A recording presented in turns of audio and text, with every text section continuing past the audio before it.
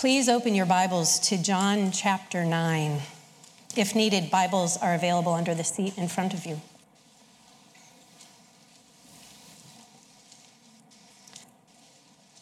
Now hear the word of the Lord from John 9, verses 1 through 41. As he passed by, he saw a man blind from birth, and his disciples asked him, "Rabbi, who sinned, this man or his parents, that he was born blind?" Jesus answered, "It was not that this man sinned or his parents, but that the works of God might be displayed in him. We must work the works of him who sent me while it is day. Night is coming when no one can work.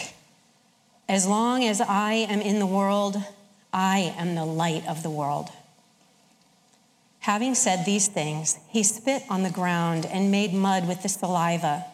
Then he anointed the man's eyes with the mud and said to him, "Go, wash in the pool of Siloam," which means sent. So he went and washed and came back seeing. The neighbors and those who had seen him before as a beggar were saying, "Is this not the man who used to sit and beg?" Some said, "It is he." Others said, "No, but he is like him." He kept saying, "I am the man." So they said to him, "Then how were your eyes opened?" He answered, "The man called Jesus made mud and anointed my eyes and said to me, 'Go to Siloam and wash.' So I went and washed and received my sight." They said to him, "Where is he?" He said, "I do not know." They brought to the Pharisees the man who had formerly been blind. Now, it was a Sabbath day when Jesus made the mud and opened his eyes. So the Pharisees again asked him how he had received his sight. And he said to them, "He put mud on my eyes, and I washed, and I see." Some of the Pharisees said, "This man is not from God, for he does not keep the Sabbath." But others said, "How can a man who is a sinner do such signs?" And there was a division among them. So they said again to the blind man, "What do you say about him, since he has opened your eyes?" He said, "He is a prophet." The Jews did not believe that he had been blind and had received his sight until they called the parents of the man who had received his sight and asked them, "Is this your son who you say was born blind? How then does he now see?" His parents answered, "We know that this is our son and that he was born blind. But how he now sees, we do not know, nor do we know who opened his eyes. Ask him, he is of age, he will speak for himself." His parents said these things because they feared the Jews, for the Jews had already agreed that if anyone should confess Jesus to be Christ, he was to be put out of the synagogue. Therefore, his parents said, "He is of age, ask him." So for the second time, they called the man who had been blind and said to him, "Give glory to God. We know that this man is a sinner." He answered, "Whether he is a sinner, I do not know. One thing I do know, that though I was blind, now I see." They said to him, "What did he do to you? How did he open your eyes?" He answered them, "I have already told you, and you would not listen. Why do you want to hear it again? Do you want to become his disciples?" And they reviled him, saying, "You are his disciple, but we are disciples of Moses. We know that God has spoken to Moses. But as for this man, we do not know where he comes from." The man answered, "Why, this is an amazing thing. You do not know where he comes from, and yet he opened my eyes. We know that God does not listen to sinners, but if anyone is a worshiper of God and does his will, God listens to him. Never since the world began has it been heard that anyone opened the eyes of a man born blind. If this man were not from God, he could do nothing." They answered him, "You were born in utter sin, and would you teach us?" And they cast him out. Jesus heard that they had cast him out, and having found him, he said, "Do you believe in the Son of Man?" He answered, "And who is he, sir, that I may believe in him?" Jesus said to him, "You have seen him, and it is he who is speaking to you." He said, "Lord, I believe," and he worshiped him. Jesus said, "For judgment I came into this world, that those who do not see may see, and those who see may become blind." Some of the Pharisees near him heard these things and said to him, "Are we also blind?" Jesus said to them, "If you were blind, you would have no guilt. But now that you say, 'We see,' your guilt remains." This is the word of the Lord. Well, good morning. Last week I had a Catholic friend come and worship God with us here, and he really enjoyed it. But one of the first things he noticed is, "Man, it's long." And I said, "Yep, it's long, but we enjoy it." If you're watching a good football game and it goes into overtime, do you complain? Right? If you're watching a good baseball game and it goes into extra innings, do you complain? Right? Well, I need some extra innings today, okay? That's all I'm saying is I need some extra innings. It's 10:30 and I'm just getting up here, all right? Here we are. John chapter 9 is where we're going. Now, we are currently studying the Gospel of John. If you don't know, at this church, we just work our way through books of the Bible, chapter by chapter and verse by verse. That's called expository preaching. And we're currently in the Gospel of John. Now, John is an eyewitness account from one of Jesus's closest, most beloved disciples. His whole goal in writing the book was to tell the true story of Jesus of Nazareth, who changed his life, and he wanted to tell that to other people so their lives could be changed by Jesus as well. Now, John has already told us that Jesus is life and that Jesus is light.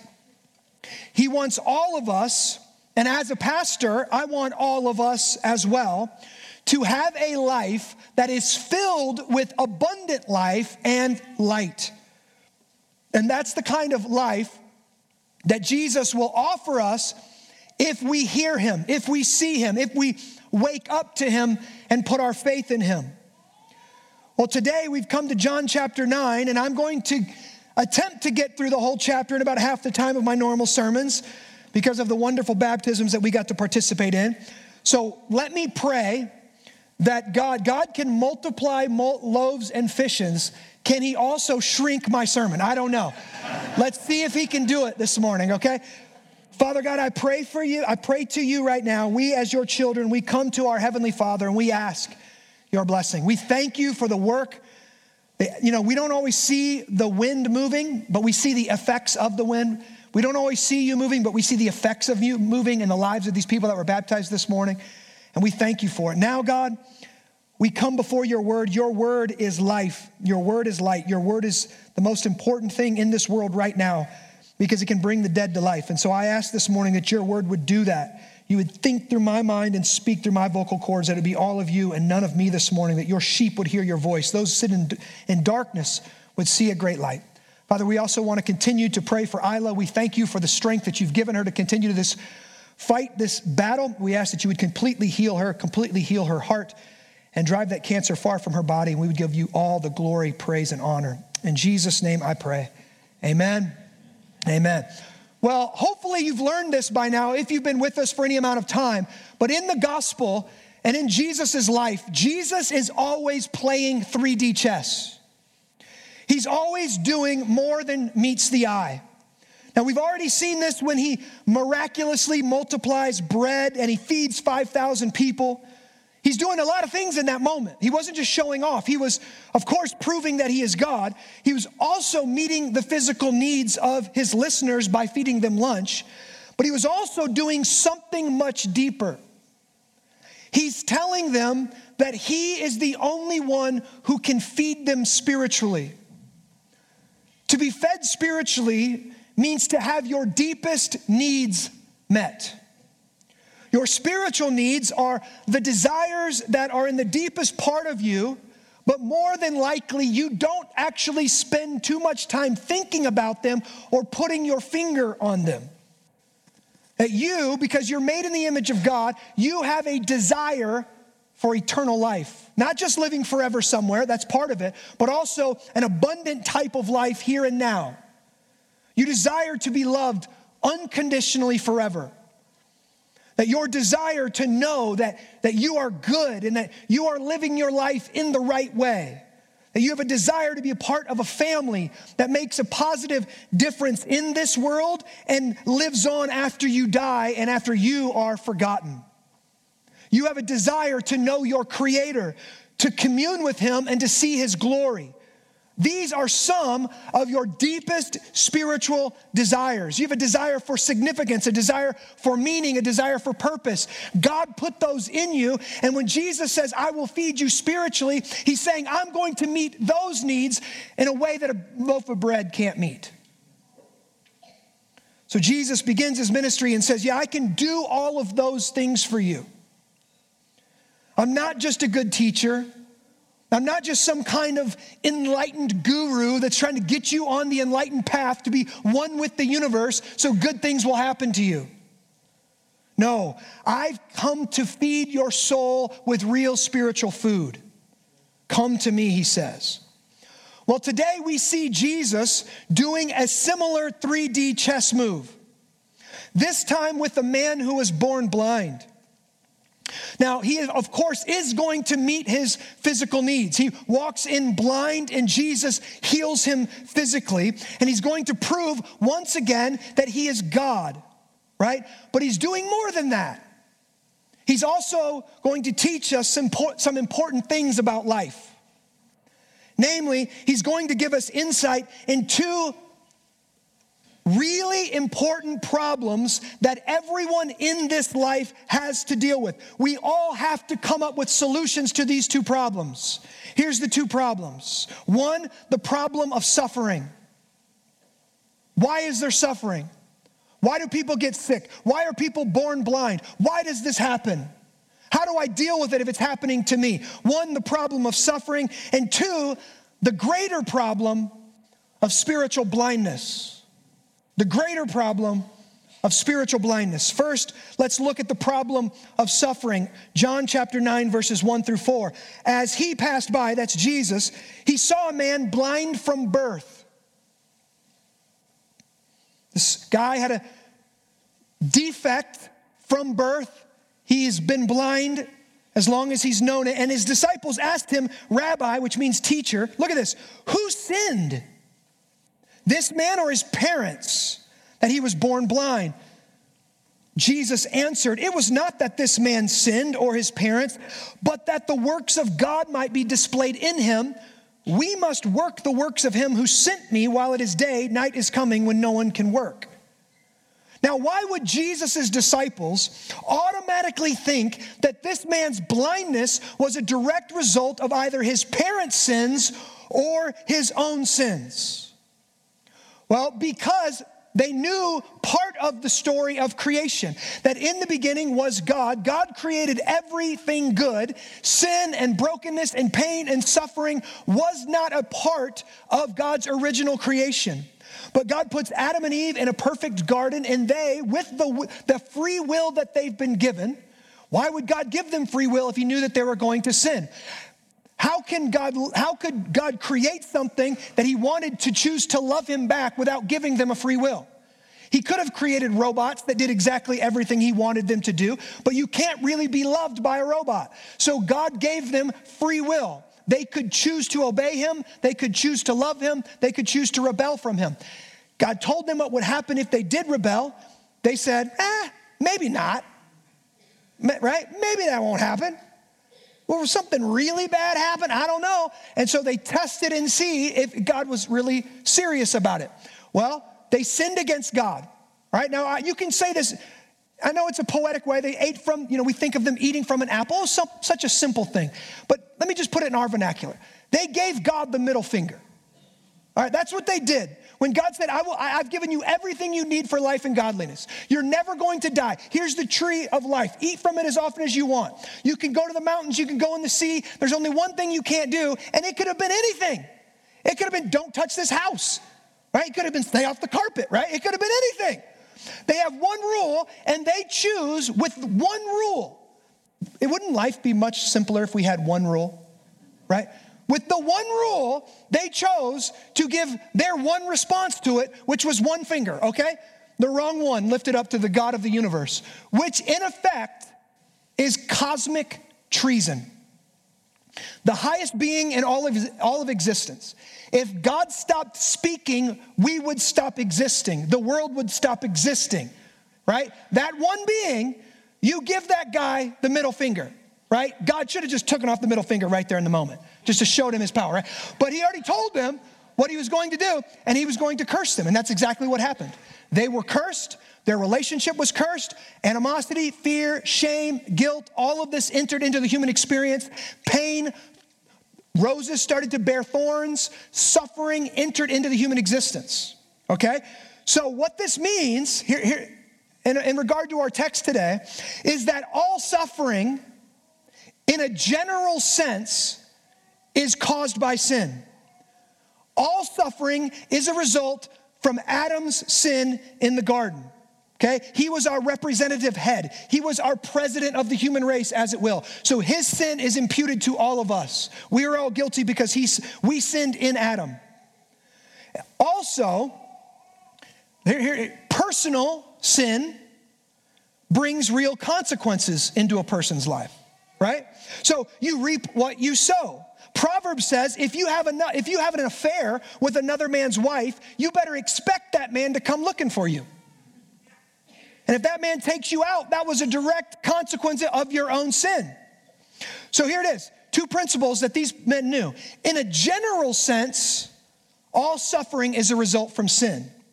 But, and this is really important, all suffering in a specific sense is not necessarily a result from a specific sin. Jesus tells us that clearly here in verse 3 when he says, it was not that this man sinned or his parents, but that the works of God might be displayed in him. Now we need to hear that, right? Everything bad that happens to you is not a result of your own sin. It's not because you did something wrong. And sometimes when we go through life, bad things happen to us, and many times we think, what did I do to deserve this? You might not have done anything to deserve it. Blame it on Adam, right? You can give him a kick in the shins when you get to heaven, right? Thanks, bro. Everybody's going to give him shade when they go there like, Put him in the backside of heaven, all right? Want him the farthest mansion from me, okay? Right? So that's why the disciples ask this. Who caused this sin? His parents or his own? And Jesus says, neither. In this case, now listen, first off, I want to hear this. Karma is demonic. Karma is demonic. Karma says to a child born blind, you must have did something in your past life to deserve this. We joke and we laugh and something good happens to us. Must have been karma. I paid for somebody's latte. Look what happened to me. Karma is a bad word, and I won't say in church, okay? Karma is demonic that offers no real explanation of the evil and the suffering that's in this world. Jesus says, no, karma's not real. Sometimes bad things just happen to quote unquote good people. Now many people ask here, well, if God is good, why do bad things happen to people like this guy who was born blind and it wasn't his fault and it wasn't his parents' fault? Why does that happen? Sometimes they say, is God the one who created evil? How could God be good if he allows evil into his creation? Now, there's a lot of answers to those questions, but let me just give you one with a qualifier at the beginning. Here's the qualifier. If you were as wise as God, if you were all-knowing like him, if you could see everything all at the same time, everything in eternity past, everything in eternity future, if you could see in the hearts of men, then you would understand. Since you're not, you won't. You'll never be able to fully answer those questions and wrap your finite mind around an infinitely wise God. God has reasons you know nothing about. So that's my qualifier, but I'm not going to skip it and just move on. I'm actually going to try to answer it from one perspective. And it's this. God is an author. He is a storyteller. All of history is his story. Creation is his grand narrative. And listen, I have never heard anyone say Shakespeare is a bad author because he writes suicide into his plays. I've never heard anybody critique Tolkien, don't do it in my presence. I've never heard him say he's a bad author because he writes Sauron into his books. The author has reasons for it that the reader might not ever understand. Now, if you do read the story, which you should, see, Sam, this little goofy hobbit, weak, insecure, foolish-looking man, would never have turned into a hero if he didn't have to go through the hero's journey in the face of impossible odds against a villain that was much stronger and more powerful than him. In other words, in order to take a small and insignificant character and turn them and transform them into a virtuous, pious, lordly, heroic character, the author has to write in an even greater looking enemy. The only way a little turd of a man becomes a dragon slayer is if there's such thing as dragons, right? You don't become a dragon slayer just by practicing with your brother in the backyard. Gotcha. No. The protagonist needs the antagonist. Who reads a book with no struggle in it? Who watches a movie with no struggle in it? No battles, no great endeavor, no fear or loss or failure. Who grows when things are easy? Who matures and evolves and develops as a character when things are smooth sailing? You know what you get when things are smooth sailing? You get soft and fat, all right? You know how I know? You know how I know? I read books. I have no idea. I don't know personally, but I know. No, because I look at myself in the mirror, right? I'm over 40 and I'm like, stuff used to jiggle. It didn't used to jiggle like that, right? As you get comfortable, you get soft. This kind of answers the greatest questions we ask when we are in the midst of suffering. We ask the question, why me? Did I do something wrong? Is this a result of my sin or my parents' sin? Well, Jesus says, maybe, but maybe not, right? If you've reaped, right, sin, and you've done something, you've had an affair, you've stolen something, you might be reaping the consequences of that. But if you've not, if you're living a righteous life, if you're following Jesus, if you've confessed your sins, you've repented of your sins, and bad stuff is happening to you, then it might just be a result of the fall. And God is going to do something in you. He's going to do something in you that you don't know anything about. He's making you into something you don't know anything about. And the second question we often ask when we're suffering, why God? First we say, why me? And then we say, why God? Well, it's not because he isn't good. How do we know that? All things must work together for the good of those who are called by God. God has a plan. And if you are suffering physically, you will be healed for sure one day. For sure one day. That's what the new heavens and the new earth and the new body is all about. There is an expiration date on every single ounce of suffering in this world. We're just talking about when does it happen. That's all we're talking about. He can do it right now if he wants to. He can do it on our deathbed if he wants to. He can do it after death if he wants to. All suffering has an expiration date. Your job, if you're suffering right now, is to trust that the author knows what he is doing and suffer well. What does it mean to suffer well? It means understand who you are and what story you're a part of. How many of you like the stories that you're watching? Maybe, I know many of us don't read anymore, we watch movies. You're watching the movies, things get dark, the ominous music starts playing, and then the guy in the middle of the battlefield curls up in the fetal position and starts saying, "Mommy, Mommy." How many like that guy? How many like that guy? Do you like that guy? Don't be that guy. In suffering, you have the opportunity to choose the character you're becoming.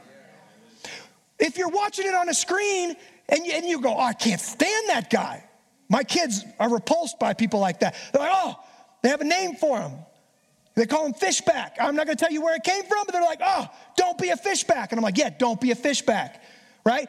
We don't want to be the type of people that curl up in the fetal position when we're suffering and either shake our fist at God and say, "Why, God?" Or we go, "Why me, why me, why me?" No. This is a test. This is the hero's journey. This is meant to make you into a strong and a virtuous person. That's what it's here for. God promises to never give us a snake or a serpent if we don't need one.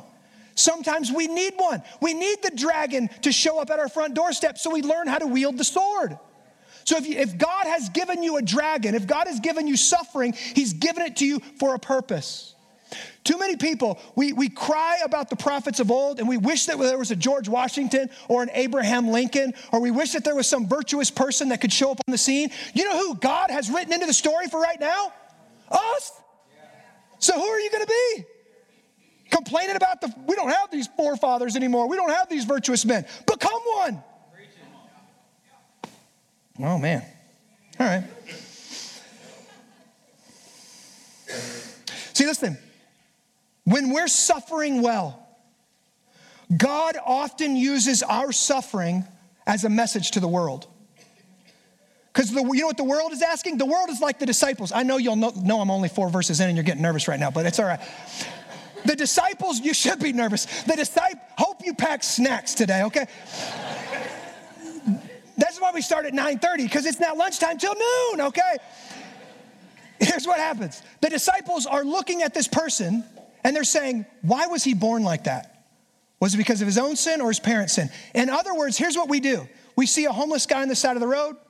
We see a person born with a debilitating illness.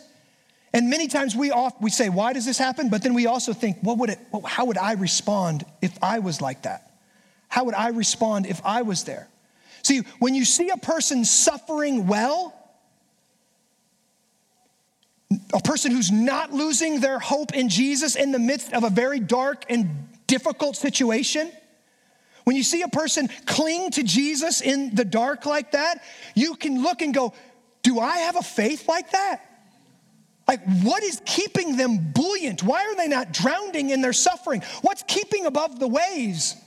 Right? Charles Spurgeon famously said, "I've learned to kiss the wave that throws me upon the rock of ages."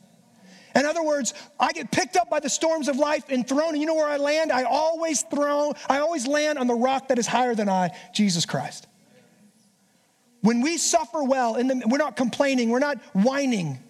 Other people can see that and go, "What do they have that I don't have?" And the answer, of course, isn't discipline and strength and power and I'm a stoic. No, the answer is I have Jesus Christ and the Spirit of the living God living inside me. Okay. Now, Jesus takes this moment and he turns the whole situation into another lesson about the deeper things of life, spiritual things.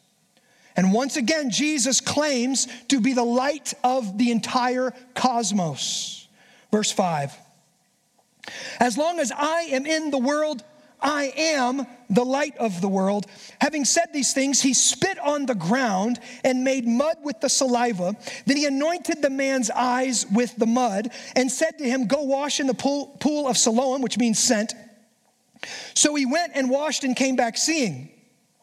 The neighbors and those who had seen him before as a beggar were saying, "Is this not the man who used to sit and beg?" Okay, so many of us, we've grown up with a scientific materialistic worldview, and we believe that nothing miraculous can happen. Well, I'm sorry, but it can. God entered the womb of Mary and became a man and enters among us. And no, I can't walk around and do this, right? Jesus didn't find a pile of magic mud and just spit into it and make his little witch's brew and then put it on the man's eyes. No, Jesus was God. Jesus is God. And in the beginning, Jesus took dirt and made man from dirt. So you know what else can do? He can heal man with dirt if he wants to. And so that's exactly what he does. He makes this little bit of spittle, puts it on the guy's eyes. Don't let anybody ever do this to you, by the way. This is a one and done situation, right? And the man is healed. But the healing isn't the main point. We know that because that happened in 2 verses, and we still have 40 more verses. So I'm going to keep going. Verse 9. Some said, it is he. Others said, no, but he is like him. He kept saying, I am the man. This can't be the homeless guy. This can't be the dude. And he's like, I was here for a long time. Obviously, you guys didn't look at my face, right? I'm the same man, he says. Keep going. So they said to him, well, then how were your eyes opened? He answered, the man called Jesus made mud and anointed my eyes and said to me, go to Siloam and wash. So I went and washed and received my sight. Here's the deal. When the Son of God shows up, it doesn't matter if he asks you to do something you think is ridiculous. The right answer is to go ahead and do it. All right? Go ahead and do it. All right? This is a teaching moment. This is your moment on stage. Are you going to play the part or not? Keep going. They said to him, well, where is he? He said, I don't know. I love it. I don't know, because I was blind when he healed me. They brought to the Pharisees the man who had formerly been blind. The Pharisees are the religious leaders of the day, okay? Now it was a Sabbath day when Jesus made mud and opened his eyes. So if you don't know, one of the 10 commandments is to rest and enjoy the Sabbath and to not work on the Sabbath, okay? These Pharisees apparently saw Jesus healing on the Sabbath and said, he's doing work. They want to do one of these to Jesus. So the Pharisees asked him again how he had received his sight, and he said to them, he put mud on my eyes and I washed and I see. Some of the Pharisees said, this man is not from God. He does not keep the Sabbath. Now think about this. Think about this. This man has been blind his whole life. This other man named Jesus, who I don't really like very much, has healed this man's sight. And this man is before you, and you're worried, but what day did it happen? Here's what we're going to see. The Pharisees are spiritually blind. That's what this is all about. The Pharisees claim to see, but they don't see, right? If someone comes to you and they were in a wheelchair and they get healed and they get up out of that wheelchair and you go, but what time did it happen? Clearly it can't be from God. He only works 6 days a week and he takes the day off every week. If God actually took a day off, so would all of we, okay? And I mean, we would not exist for one day of the week, okay?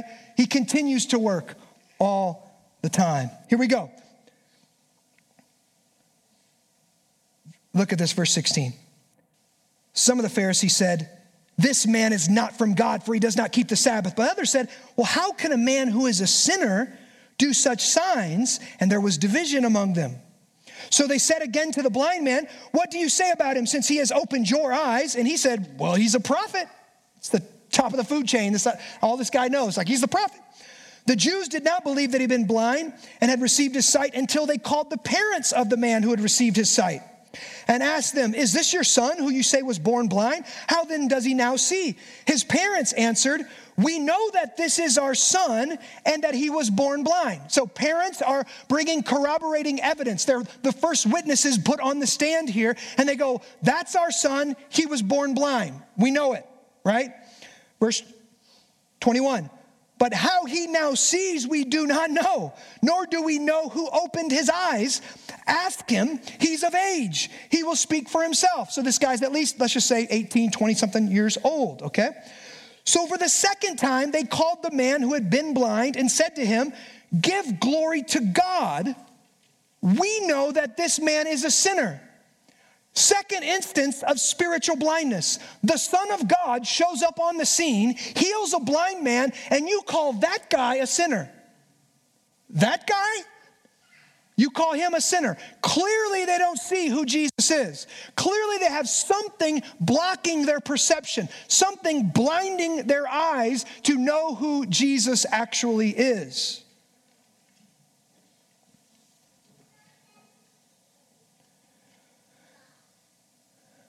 Verse 25, he answered, well, whether he's a sinner, I do not know. One thing I do know, that though I was blind, now I see. Listen to this. When any theological egghead wants to come up to you and question your salvation, this is one way you can respond. I don't really know about that, but I know he's forgiven my sins. I know I was going towards darkness and going towards death, and he saved me. I don't really know about quarks and evolution and all of this stuff going on, but what I do know is Jesus is the light of the world, and he saved me. And guess what? No one can argue with that. And here's the funny thing about our generation, right? 100 years ago, people wouldn't let that slide. They want physical evidence, right? But now somebody is expected to come up to you and say, well, I feel like I'm this. And we're supposed to accept that as universal truth. Okay, well, I feel like Jesus saved me. That's what this guy says. I don't know if he's a sinner. I don't know all this, what day it was, why it matters, why it's such a big deal. I don't really think he's a sinner. This is what I know. I couldn't see, and now I can. All right, here we go. 26, they said to him, what did he do to you? How did he open your eyes? He answered them, I have told you this already, and you will not listen. And I love it. They get a little sarcastic. Why do you want to hear it again? You want to be one of his disciples? And they reviled him, saying, you are his disciples, but we are disciples of Moses. We know that God has spoken to Moses, but as for this man, we do not know where he comes from. You don't know where he comes from because he comes from heaven. Verse 30, the man answered, why, this is an amazing thing. You don't know where he comes from, and yet he opened my eyes. 31, we know that God does not listen to sinners, but if anyone is a worshiper of God and does his will, God listens to him. Never since the world began has it been heard that anyone opened the eyes of a man born blind. Now, many people go back and listen to the Bible and they think, oh, that's just a bunch of people that didn't have the scientific method. That's just a bunch of people that weren't enlightened. They thought that kind of stuff happened. No, they didn't. This verse writes that this has never happened before. And it's happening now. Why? Because God has put on flesh and dwelled among us. This isn't one, oh yeah, that guy was born blind, but yeah, my uncle did the same thing at the family reunion last week. It happens every week around here. No, it's a once in a lifetime thing, once in a world creating thing. All right, 33. If this man were not from God, he could do nothing. They answered him. This is where they get personal. It's called an ad hominem attack. We can't deal with the information. We can't deal with the logical reasoning that this guy is providing. So we're going to attack the man instead of the argument. He says this, you were born in utter sin, and would you teach us? And they cast him out, right? This is playground antics right here. Well, you're stupid.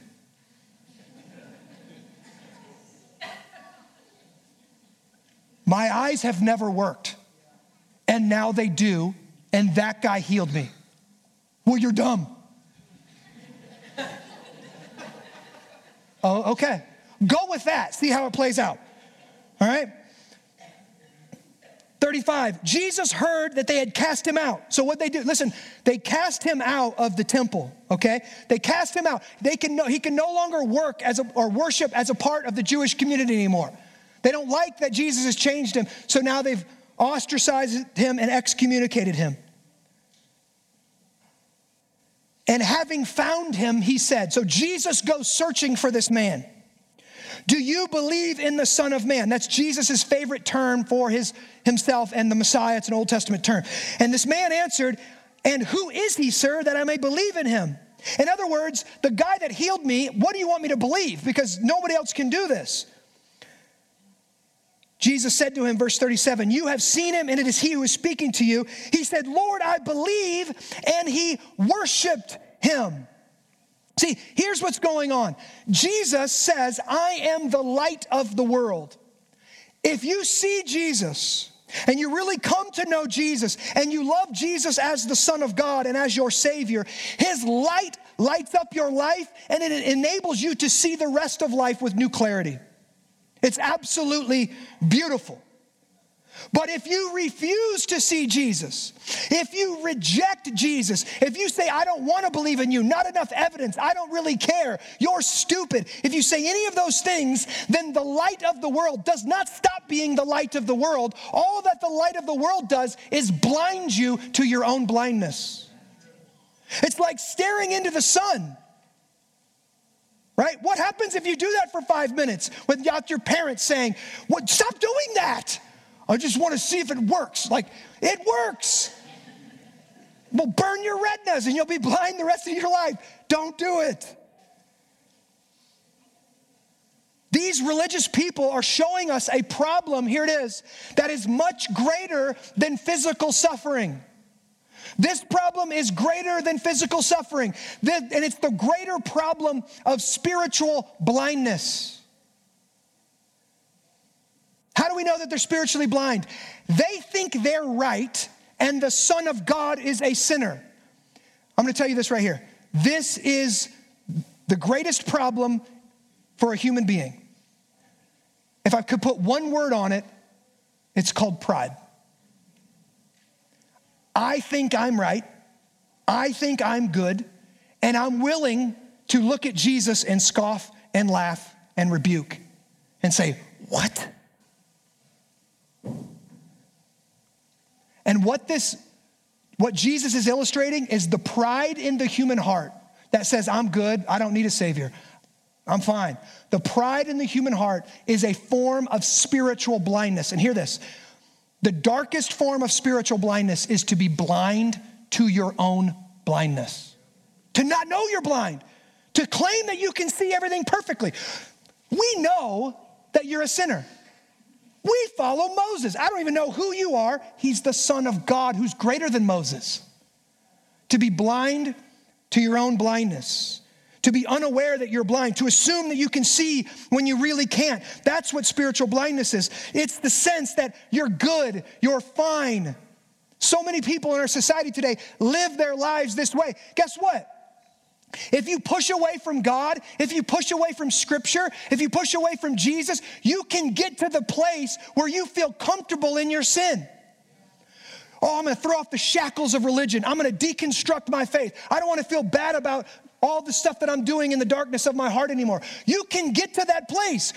The devil wants you to get to that place. The devil will give you all the peace and the prosperity and the happiness and the riches that you want if it'll get you to the place of being blind to your own blindness. I don't need God anymore. I'm beyond that. I'm happy with myself.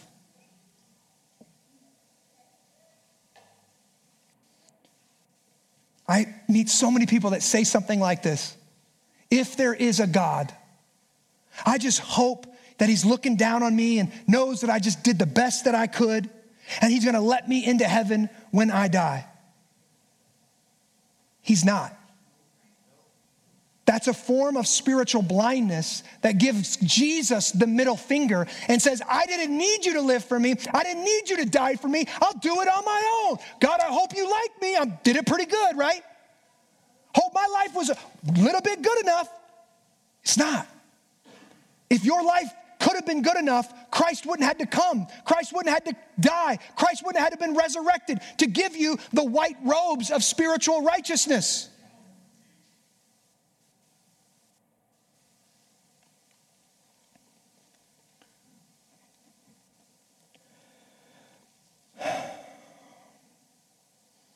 Verse 38, he said, "Lord, I believe," and he worshiped him.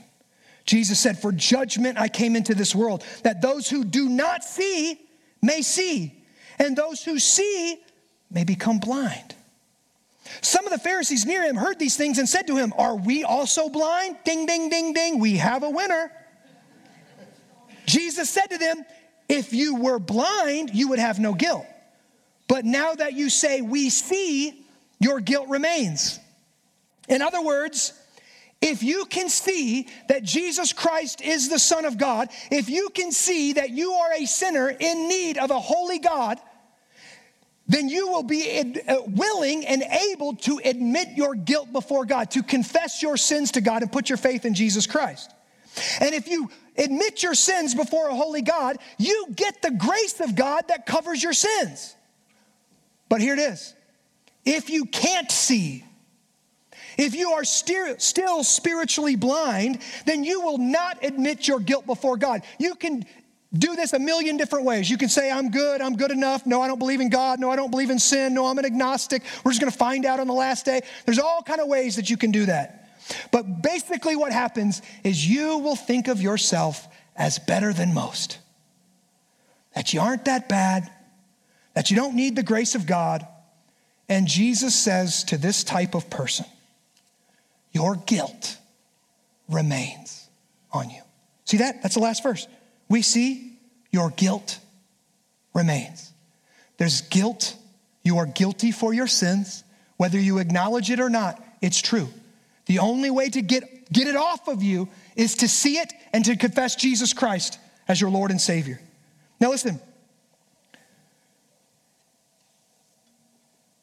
There are many people in this room right now who are still spiritually blind.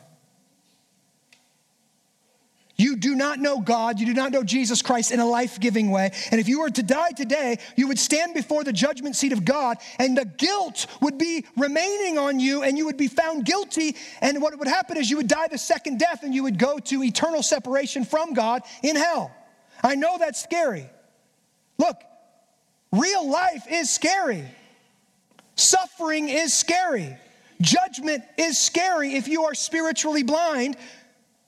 But Jesus offers us solutions to both of these problems, the problem of suffering and the problem of judgment. Look in verse 35 through 38. I'm closing. Jesus heard that they had cast him out, and having found him, Jesus comes looking for the spiritually blind and the physically blind, the suffering and those who are afraid of judgment. Jesus comes looking for you. That's why you're here this morning. He found him and he said, do you believe in the Son of Man? And he answered, and who is he, sir, that I may believe in him? Jesus wants belief. Jesus wants faith. He said, Lord, I believe. Now look at this. Lord, I believe. And he worshiped him. He wants you to believe. It starts with belief. But a life of faith looks like a life of worship. That's what it looks like.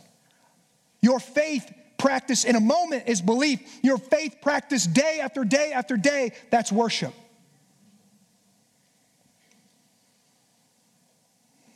That's the solution to both problems. Faith and worship. If you're suffering, you say, I don't fully know why bad things still happen to good people. But I do know that Jesus was the best man to have ever lived. He was the sinless Son of God, and something very, very bad still happened to him. He was betrayed and crucified for sins that he did not commit, and God had reasons that we knew nothing about. Jesus was condemned for us so that we could be forgiven and set free from the penalty of our sins. Jesus was the perfect man who endured great suffering for us. That's how much he loves us. He's willing to go through the cross, go through death to save us from our sins. Secondly, I want you to think how intensely, if you're afraid of the judgment of God, I want you to think how intensely God wants you to see Jesus as the light of the world. Listen to this. Look how far the author was willing to go. He didn't just write a story with a bad guy in it and write some hero in it. He wrote a story and then entered the story himself. He took on the greatest enemy. He took on death and hell, and he beat it. He conquered. He rose victoriously. Christ our victor. On the cross, the light of the world was snuffed out, and yet even death, even the darkness of hell could not beat Jesus. Can you see that this morning? Can you see the glory? Can you see the beauty? Can you see the wisdom? Are you looking? Are your eyes open? Maybe you came in spiritually blind, but I pray today you would walk out spiritually seeing. God wrote this story and entered this story so that you could be healed from your spiritual blindness. I pray that you could see, you could believe, and you could worship Jesus because of that this morning. Let me pray for us. Father God, light is comforting, but it can also be blinding. Jesus, we confess that you are the light of the world. Many of us have rejected you and we head off into darkness. Our culture, by and large, has rejected you and heads off into darkness and chaos. We this morning confess Jesus is the light of the world. We confess our sins. We put our faith in Christ and we ask him to light up our life. Give us the eternal life that you promised, Jesus. I pray that every single person that puts their faith in you this morning, you would light them up today. And God, all the Christians in this room, we get to partake of the Lord's Supper, a second sacrament. We get to welcome 15 people who have never taken the Lord's Supper with us before. We get to welcome them to the table this morning. And we get to eat with our brothers and sisters who testify to the fact that Jesus is who he says he is. He is the Savior of the world. He is the light of the world. And so we confess that to you this morning, and I pray over these elements. Father of mercies, thank you for the gift of this bread, which we confess provides us with the body of your Son, Jesus Christ. We ask you to enable us to eat of it in faith and to be made more fully members of his heavenly body through Christ our Lord. Father of mercies, thank you for the gift of this wine, which we confess provides us with the blood of your Son, our Savior. We ask you to enable us to drink it in faith and to be conformed more and more to the image of his death through Christ our Lord. Jesus, would you minister to us through your body and your blood through this table this morning. In Jesus' name I pray. Amen and amen.